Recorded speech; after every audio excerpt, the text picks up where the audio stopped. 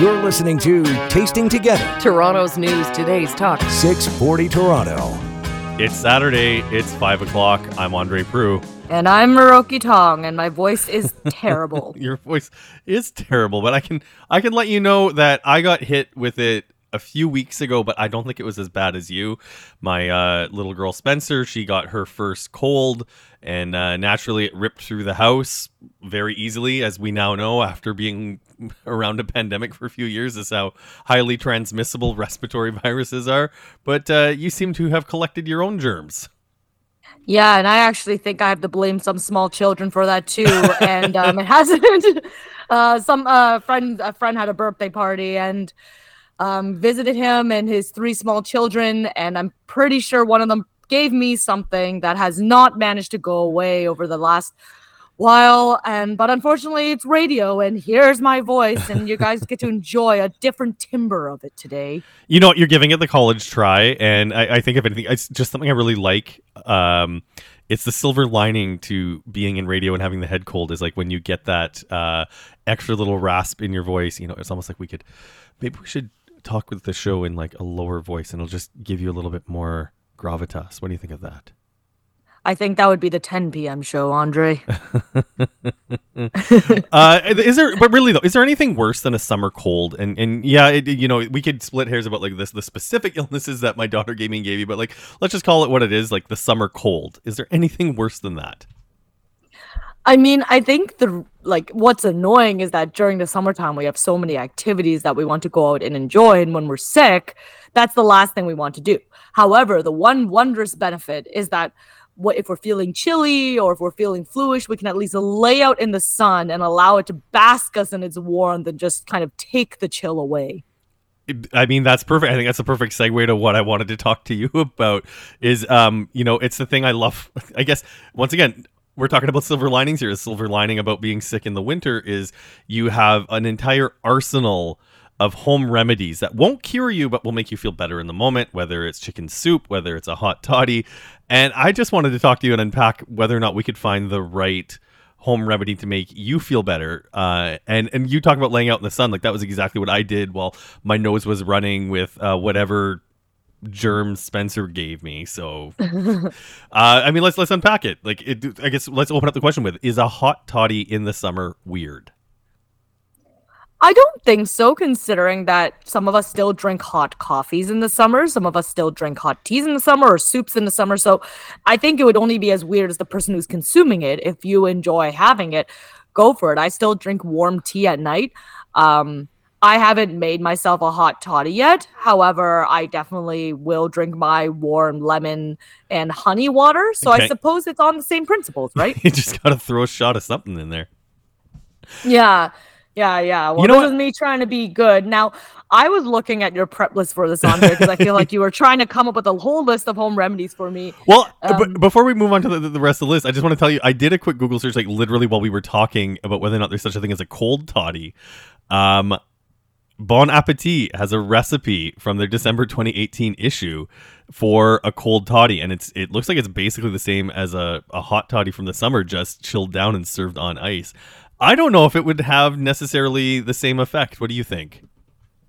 Well, this is us probably getting into certain personal opinions on what we think would treat a cold. Obviously, when our throat is sore, if we drink something warm, it could be soothing. But some people like drinking a cold thing because it could also numb the pain or the fieriness inside of your body. So again, I think it would be a bit of a personal preference. In my moment, I would want to be drinking something warm and soothing as opposed to something cold that might just make me feel a little bit more chilled than I already am. You know, I'm fully in agreement with you on that. So I guess we are in agreement. It's 2 thumbs down to cold toddies.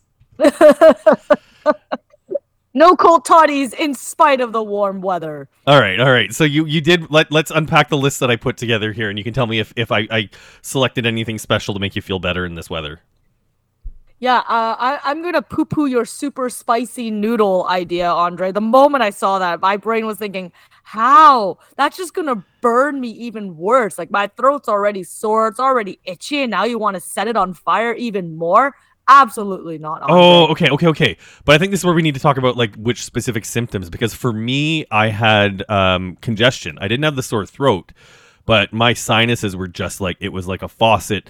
There was no amount of Kleenex on this planet that I could have gone through that helped me alleviate the amount of congestion that I had for those few days, except like a super spicy, like rip your face off. Like if we're going Italian, like an arrabbiata, a nice Italian simple pasta with just a whole crap ton of pepper flakes in it. Or if we're going to the Asian side, some dan noodles with enough Szechuan peppercorns to, numb your entire body. I think the fascinating one for me is I did see a lot of things around pasta and noodles in your suggestions. And for me, I generally will stay away from carbs during times of sickness because I find it makes me even more mucousy than normal or phlegmy. Yeah, it's almost like the sugars, like the additional carbs breaking down to sugars is going to coat my throat more, make it more phlegmy, make me more raspy, or make me more mucousy, whereas I prefer a lot more clear broths and something just a little bit more like clean to kind of wash it all out of my body. Yeah, and for me, like I try to make sure that I keep my energy up because one of the things that hits me when I get sick is just that really like lack of energy. But I think I need to be a little bit more mindful. I know one thing for me that's always hard when I'm sick is I tend to avoid dairy, and that's everything like from milk. I sometimes take a bit of milk in my milk in my tea. I don't drink coffee. Milk in my tea. I will avoid that while I'm sick, or like any sort of yogurt, ice cream, cheese, like any of that I find makes me extra mucousy. So I do my best to avoid those, but I've never noticed the effect that noodles would have on me. I wonder if it's just the fact that I am gluten intolerant as well, that it could aggravate because all those things are a bit inflammatory, right? Like dairy is a bit inflammatory to the body. And if my body's already sensitive to gluten, it could be inflammatory. Or it could be just me. It could be just me, right? Like I talk about avoiding noodles. However, my mom used to always make me congee when I was sick. And congee is a carb. So maybe things with rice that isn't overly processed, my body likes or at least feels comforted by it, and maybe it's just a matter of what our bodies feel comforted by. But I know the next one. I kind of want to say this because I feel I feel like this might be our compromise here. This might be the one where you and I might come to a common ground on, because you said you'd like clearer broths, and pho has a clear-ish broth when it's made like really well. And the noodles are not made with wheat flour; they're made with rice. So you're avoiding that gluten effect. Like maybe we're gonna come halfway on there. Maybe. Like I said, I generally tend to just keep things very, very like simple and very liquidy when I'm sick. Although the final one on your list that made me laugh was your just because turkey. Well, yeah, because I keep the chicken, I keep the bones, and the thing is, I don't make a lot of stock in the summer, but I do like to make big stocks in the fall because like I love to use them to make soups. I love to use them to make sauces. So we've talked about on past shows how I'm one of the crazy people that do just because turkey, which means cooking turkey in the off season. Like I like to consider making turkey like a spring training year round, so that when the holidays roll around, I'm already ready to rock with it. But keeping an extra turkey carcass in my freezer, you know what? I'll see what I've got in the freezer, Miroki. Might be time for me to make you some clear turkey broth to help you feel better. See, that's the exact ticket. I was thinking about just you making a whole turkey and eating this turkey while sick, being like, I don't know if this makes me feel better. If this will actually heal me, but I feel so good eating this whole turkey. No, I guess I threw the note in our worksheet without giving you any context whatsoever. No turkey to make you feel better. You do it with the remains. This is why you save your turkey bones for when you're sick, and you cook a turkey in the summer for when you have that summer cold. There you have it, folks. A mixture of broths, some noodles, if that's your jam. And we have decided to get rid of the cold toddy and just stick with hot toddies. And perhaps speaking of hot toddies, after the break, we're going to be chatting a little bit about, I guess this is something that has started back around April and May, but the Smart Serve certification or recertification for a lot of professionals in the industry this spring. And people have had opinions about this one, including you, Andre. Oh, I definitely have some opinions, as I recently just redid my Smart Serve. You'll have to hear what those are coming up after the break on 640 Toronto. This is Tasting Together. Welcome back to Tasting Together. Toronto's news, today's talk. 640 Toronto. Well, on Tasting Together, we talk a lot about food and drink, but right now, Andre and I are going to dig into, again, some of the stuff that's surrounding the world of hospitality. And it's interesting to me, Andre, because I actually never had to do smart serve in my life. I have worked in hospitality, I've served in cafes, but I actually never really needed to serve alcohol. And it wasn't until this past spring where it became a necessity for me to acquire it. But I know it is something's come up recently where a lot of people who work in hospitality and have achieved their smart serve certification have needed to get recertified. Yeah, so as early as January of this year, people have been talking about this news story. So smart serve is a certificate that everyone who is serving alcohol needs to have. And that means alcohol anywhere, whether you work in a bar, a nightclub, a winery, a brewery, you need to have your smart serve to do that. It's a course that you take online. I think the full price is closer to $50, but the recertification, they dropped the price to $25 to help people out. And anyone who took the course prior to 2018, their certificates expired. And I was one of those people. I work in the wine business. I have sold wine. I still sell wine on the side from time to time. So I needed to make sure that I have my smart serve. And I remember the first time I took it back in 2018, it was hard to take the program seriously. It's a lot of stuff that you would come to expect, like, don't serve alcohol to someone who's already drunk. What are some of the signs of when people are drunk? Let us teach you about the liability. Basically, if you have somebody that leaves your house when they've had too much to drink, they're your responsibility until they sober up, things like that. But the course was a lot of skits and videos, and it felt like watching training videos that you see, not even in real life, but when you look on TV, that trope of the really badly produced employee instruction videos. That's what smart serve felt like when I took it back in 2018.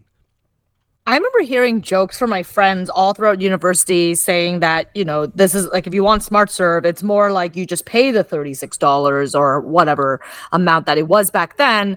And you essentially, they would say to me, oh yeah, it took half an hour. It only took an hour of my time. It's so easy. And the questions are so obvious. As you said, oh, someone's really drunk. Should you give them more alcohol? Of course not. Very, very simple questions that more or less stated the obvious. And you only got the certification essentially as a formality to serve alcohol. Yeah. Well, I mean, that being said, having a course in place, and this is where I guess I'm going to be kind of devil's advocate on myself on this as well, because I was annoyed at having to do the recertification, but also I'm someone where it wasn't a financial burden to shell out the $25 to do this again. And I was happy to see that there was a unit on cannabis as well, because I know while cannabis is out there and certainly much more mainstream than it was even when I was young and growing up, or even frankly the first time I was doing smart serve, but just to have a little bit more education for people who may not be familiar with intoxication from that. But I still can't help but feel that this is a bit of a tax on the poor and a cash grab from the government, we had the Doug Ford government cancel our license plate stickers, put a couple $100 back into our pocket, and it's almost like they're just trying to make up for lost revenue in another way by nickel and diming people. And largely the people who work in hospitality are not people who are making a lot of money. And yeah, I know for most people within the range of this transmitter, $25 might not sound like a lot of money. To some people, especially if you're living in a rural community or a remote community, it could be a bit of a financial burden to have to pay this money. It was interesting that you brought that one up, and I never really thought about it that way before. I think it had been so normalized in society that if you wanted to serve alcohol, that you needed to attain the certification and you need to pay money for it. And I thought to myself, well, it's a reasonably nominal fee, not one that I always necessarily wanted to pay, especially when I was a university student, which is why it took me as long as it did for me to finally get it myself. Yep. However, I understand that things have infrastructure. It's like when we wanted to drive and you want to get your driver's license, you have to at least shell out that $30 to get that little booklet to read it, right? Yeah, if you want to do certain basic things. So that was how I thought about it. When I did the smart serve, it was a lot more difficult than the way my friends described it. I remember notably, one of the things that, they make you do on the certification is look at fake IDs, and you have to identify why the ID is fake. And there were so many little intricacies around IDs that I had never known before. And it would actually be so difficult. Like one of the ones they make you do is just looking at an ID in the dark and you turn on your little virtual flashlight. So now you have limited visibility. You're shining a flashlight on it. And I think that it was the smallest little detail. And it's not just something like, oh, they changed the birth date or it looks like it was something like along the lines of, I think the starting number of your driver's license is the starting number of your name, and that's something I wouldn't even know. Like I didn't even know that the starting number of my license or something is affiliated to my name. Yep. And if you change that, it means that your ID is fake. The thing that I thought was sort of a little bit more complex, but I mean, a good bit of food for thought was talking about how people metabolize alcohol, but then they have this whole unit where you have to guess how much a person weighs, what their gender is from kind of a crappy little stock photo. And then you have to calculate what their blood alcohol content is based on how many drinks they've had in how much time. And then you have to use a green, yellow, and red, stoplight system, which, is one of these things where in practice, not the way I think anyone really does things, but it was good food for thought on it. But like doing the math about like trying to calculate someone's blood alcohol content was something that I don't know would have any real practical application. Yeah, it certainly is in one of those moments when you do these tests, you realize they're pushing you to the limits of what you would know about kind of serving alcohol to different members of the public, and knowing that you'll probably only operate at 60, 70, 80% of that knowledge in the environment live under stress or on a busy night, but you hopefully are going to do your best. But one of the ones that you brought to my attention, and I didn't think about that when in the middle of the doing of the test, but when you brought it up to me, it made me reflect, and probably this is a very big missed mark on SmartServe's part, was you were saying that the unit and the certification talks a lot about how to aid someone after they may have looked like that they've been drugged. Yep. And your commentary on that is, why do we have to wait until someone is in that circumstance as opposed to trying to mitigate that situation and provide a safe environment from the get-go? That unit actually really did bother me. I think there was a lot of really good information and clarification on things like consent to make sure that people really understand that, if you see something at the bar, if you see a woman or a man who is unhappy about how someone has touched them, or frankly how someone has talked to them, that is not okay. But a big part of that unit was talking about identifying the signs of if a patron has been drugged. And the thing that really, really bugged me and still made me feel like the SmartServe program is out of date and has missed the mark is there was nothing about watching for the behavior of someone who might put drugs in a drink, or just signs to look for that to help prevent the situation from coming. And it's one of these things where the SmartServe program breaks so many things down to like really basics to the point where it feels almost childish. I don't know why they couldn't have taken that over the end zone to be like, this is what Scumbag Steve looks like, and this is what you should do if you watch Scumbag Steve put a date rape drug in someone's drink. Mm-hmm. And I'm not sure if it's the kind of trying to navigate that nuance of innocent until proven guilty. However, given that the SmartServe program really talks sort of about a server's almost fiduciary duty to ensure that someone, like, let's say, they talked about the liability. If someone is intoxicated and they leave your premises, it's not like you can't just put them in a car and say, I've done my job. You actually have to ensure all the way that they've gotten home, been safe, because if something happens to them when they even get home, you are held liable as a business. And if that's the case, then we as servers or anyone who works in hospitality then also has the obligation from the get-go, with the moment anyone enters our doorstep, to ensure that every patron inside the establishment is safe, and that includes from each other. Well, you know what? I hope that the next time our government gets lazy, decides it needs more money, and wants to put another tax on the poor, that when they update SmartServe again, they do better. Yeah, absolutely. Well, on another note, I know I've been traveling a lot this summer, as Andre spoke quite heavily about over the last couple of weeks. But Andre, you are going to be hitting the road yourself very shortly. I am, and you and I have been talking a little bit about what it's like to eat on the road and how things can get complicated when you're living out of a suitcase or a hotel room. So let's see what we come up with in the next segment. So stick around. We're going to talk about instant eats after the break. This is Tasting Together on 640 Toronto. This is Tasting Together. Toronto's news, today's talk. 640 Toronto. Welcome back. I am Andre Proulx. And I'm Miroki Tong, and I've been on the road for a long time in the last while. And, Andre, you know that you and I are both foodies, and we're always talking about what is the great new spots to be checking out in any region where we travel, and what are the greatest eats that we should engage in. But sometimes when you're working North America's largest tabletop gaming convention, the food you're eating is something you're popping in a microwave in your hotel room and can live outside of a fridge for many, many days. Oh my gosh, my heart completely breaks for you. I thought we were even just going to unpack a little bit of like, I'm a big road tripper, and often when you're on the road and you're passing through small towns and tiny places, you don't have a lot of options to eat something good or healthy or delicious. You just grab something that can sustain you while it's in the car. But Miroki, what were you eating that could survive outside a fridge for days and could be popped into a microwave? Instant ramen, Michelinas, beef jerky.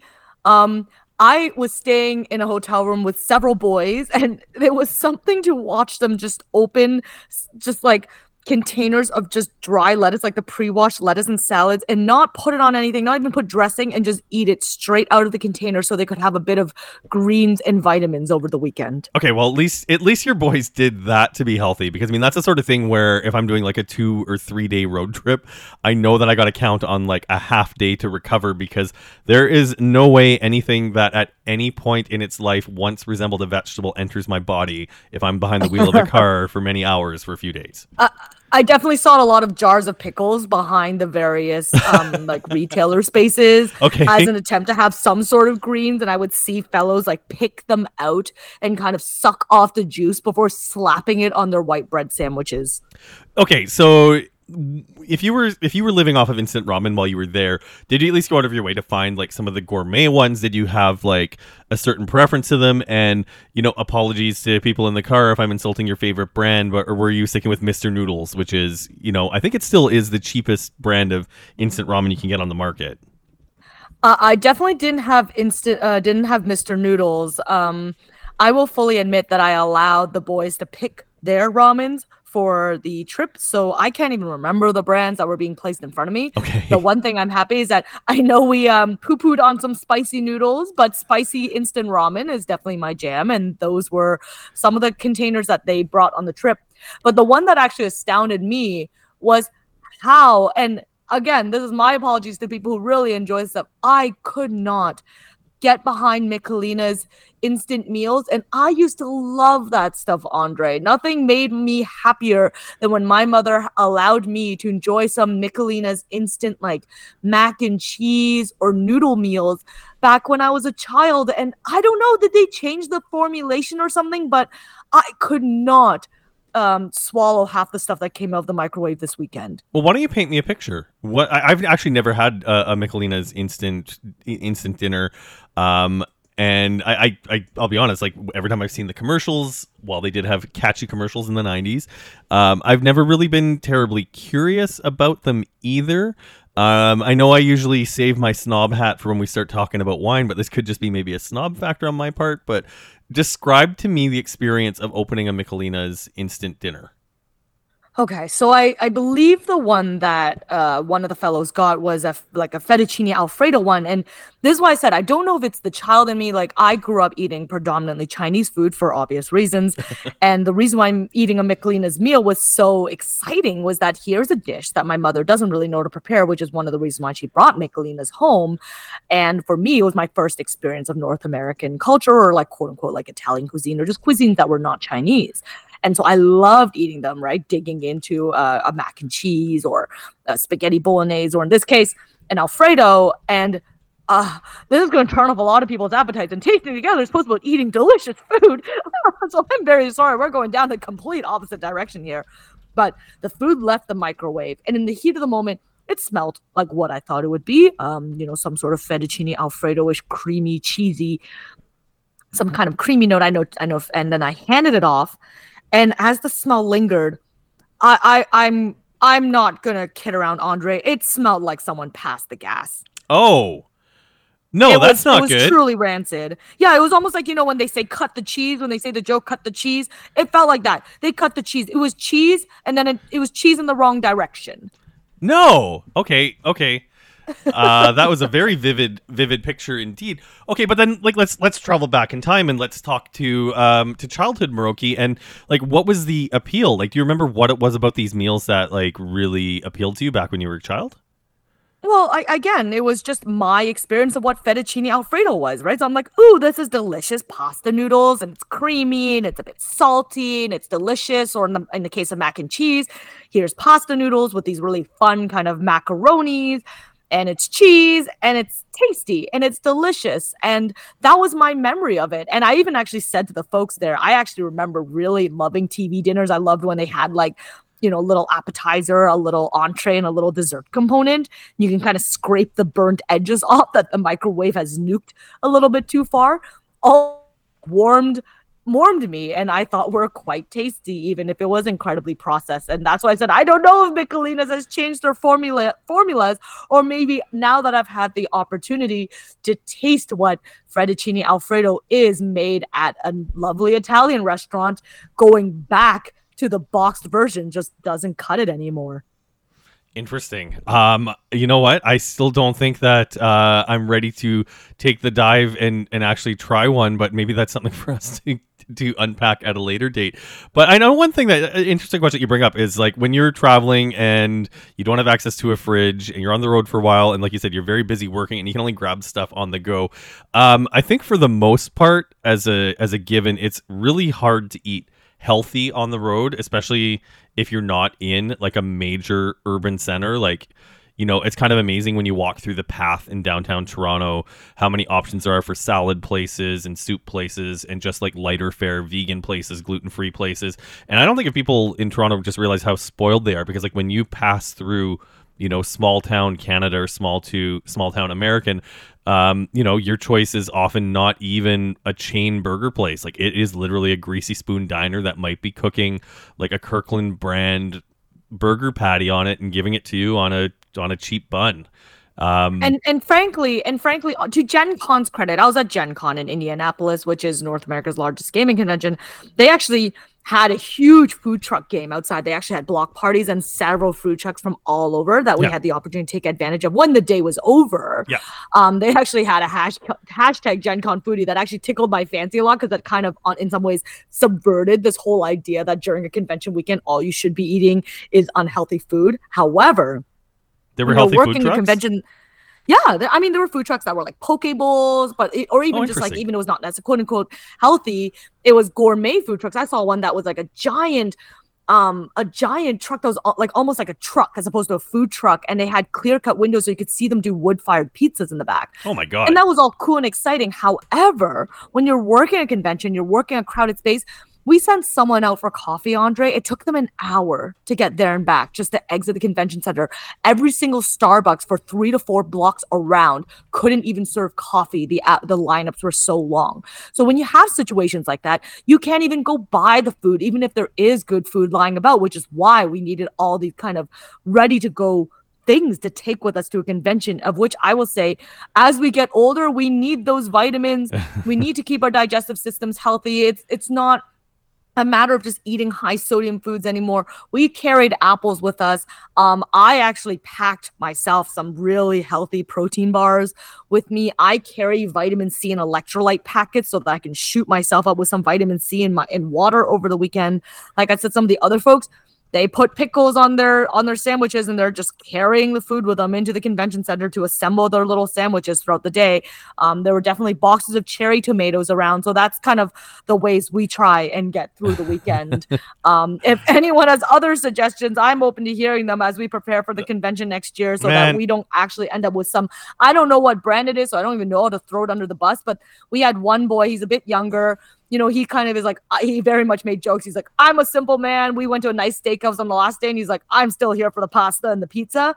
But there was one instant mac and cheese that he had that he said was so truly terrible, he couldn't recommend that anyone else ate it throughout the weekend. So if anyone has better options for us next year, I'm ready to hear them. This is such a departure from what we usually talk about. Like what you've just described, just eating plain apples, plain tomatoes, feels post-apocalyptic in my mind. It's just raising my anxiety imagining living like that. Oh my god, there are people who only eat for sustenance and not for pleasure. Oh my god, I'm so glad that you're back, Miroki, but I do know that if I ever end up on a desert island or completely in the middle of nowhere, I really hope that you'll be there with me, because it sounds like you'll be the only thing that would help me survive. We'll eat a little bit more than just some pre-washed lettuce and straight out of the container. All right. So wrapping up your travel experience, though, you had some interesting experiences with a new spirit that we're going to unpack with Global Newsroom's Danny Longo coming up after the break. This is 640 Toronto. We're tasting together. Welcome back to Tasting Together. Toronto's news, today's talk. 640 Toronto. Welcome back. I am Andre Proulx. I'm joined by Miroki Tong, and it's the time of the show where we are joined by Danny Longo of the Global Newsroom. How's it going, Danny? Very good. How are you guys? I am recovering from some illness, and this segment probably is like a really good conversation piece, given that the most of Tasting Together we've been talking about all the foods that we eat that may not be necessarily good for us, but we may grab in the pinch, how to recover from summer maladies, and now we are trying to heal our stomachs. Well, I know, like, when it was colder, Miroki, we talked about some of the home remedies, and we talked a bit about some of the summer remedies. It sucks when you're sick in the summer, but I think when you're reaching for the spirits, we don't spend enough time talking about spirits on this show, but sometimes that can go a long way to maybe not curing you, but helping you feel a bit better. Yeah, well, we're going to be talking about digestives to our audiences listening on your radios or online, if we weren't hinting at it enough. But I guess this is one of those ones that I've thought about it for a little while now, and one of the things, I enjoy sipping after a meal these days is a whiskey or port. And I was thinking to myself, digestives, do they actually help digest as the name claims? And it kind of led me down a bit of a thought, because as all of you know, I was recently in Chicago, and one of the things that they served us at a restaurant was Malort when we were asking for a digestif. And it truly did not taste good. Apparently, it's a Chicago staple. Like, it's well known that you have to drink Malort in Chicago. Okay. And apparently, it's like, it's a rite of passage. You're personally supposed to suffer while drinking it. And if you drink it, you're like now an honorary Chicagoan or something. So what is Like Malort? getting screeched in. Yeah, getting screeched in on the East Coast. Yes. What is Malort? Yeah. A lot of fortified alcohol, so it's definitely predominantly spirits based, but the major flavoring component is wormwood, and it basically tastes like you're just drinking pure bitterness. I think some people have described it akin to, I guess, sucking on a grapefruit followed by a shot of gasoline, was one of the quotes I've read. It's incredibly bitter. I know Eric's friend who drank it said it was sort of like chewing on tree bark. Very, very bitter. And then wormwood, however, is known to allegedly kill stomach parasites. So if you're talking about digestives, I suppose if you're drinking something like that back in the day, and, a long time ago, we couldn't really have the food safety measures we had now, I suppose drinking something with a lot of wormwood in it would hopefully keep your stomach safe.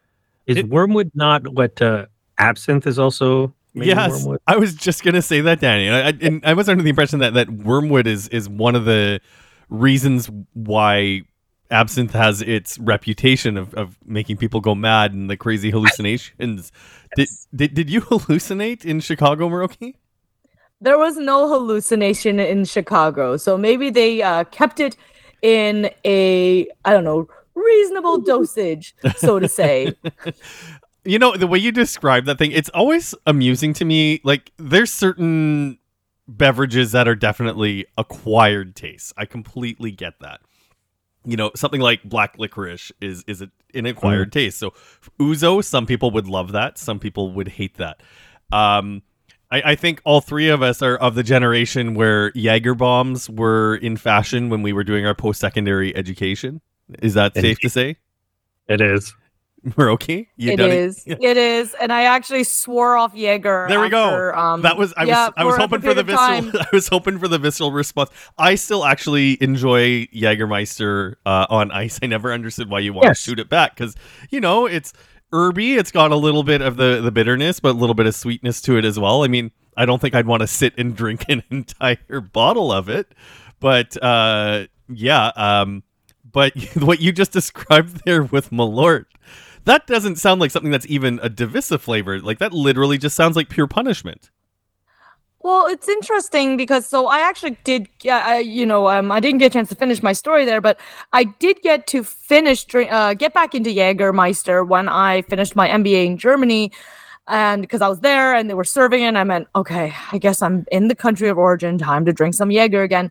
But I had the opportunity to try a lot of other digestifs when I was there, and Andre, Danny, they truly all were pretty darn awful. I studied city called Osnabrück, and they had a specific digestif that apparently, allegedly, the recipe they've had for hundreds of years as their special local brew to help with digestion. And it seemed like most of the digestifs in Germany that I tried are meant to help with digestion, which means that they are concocted with a lot of different herbs steeped heavily in spirits that you're meant to sip after a meal. Extremely bitter, hardly a pleasant flavor, but I guess like they're meant to be medicinal. They're meant to literally stimulate the digestive system, either the enzymes, they claim the herbs to help with digestion. So it was one of those, the reason why I've been thinking about digestives a little more is because there's obviously a lot of other digestives out there that I think we associate with, and they're quite sweet. If you think about certain sherries or ports, even Cointreau, I find that they lean a little bit on the sweet spectrum. And for me, that's more of a dessert, but not necessarily something that would help with digesting. And I think it's just interesting how we've learned, like where digestives are how they're interpreted around different parts around the world, or even how we as a society begin to interpret it these days. Yeah, because I think the concept of the digestif or the apéro, like that's something that's very common when you visit France, is they usually kick off the meal with a little bit of something before getting into the wine. But I think it's something that's not really a part of the North American culture unless you're coming from a very European background. Yeah, that makes sense. I mean, I guess in some ways it's like how we sip tea after a meal, but now we've infused it with alcohol. But Danny, in the land of digestives, is that something you generally partake in after a meal?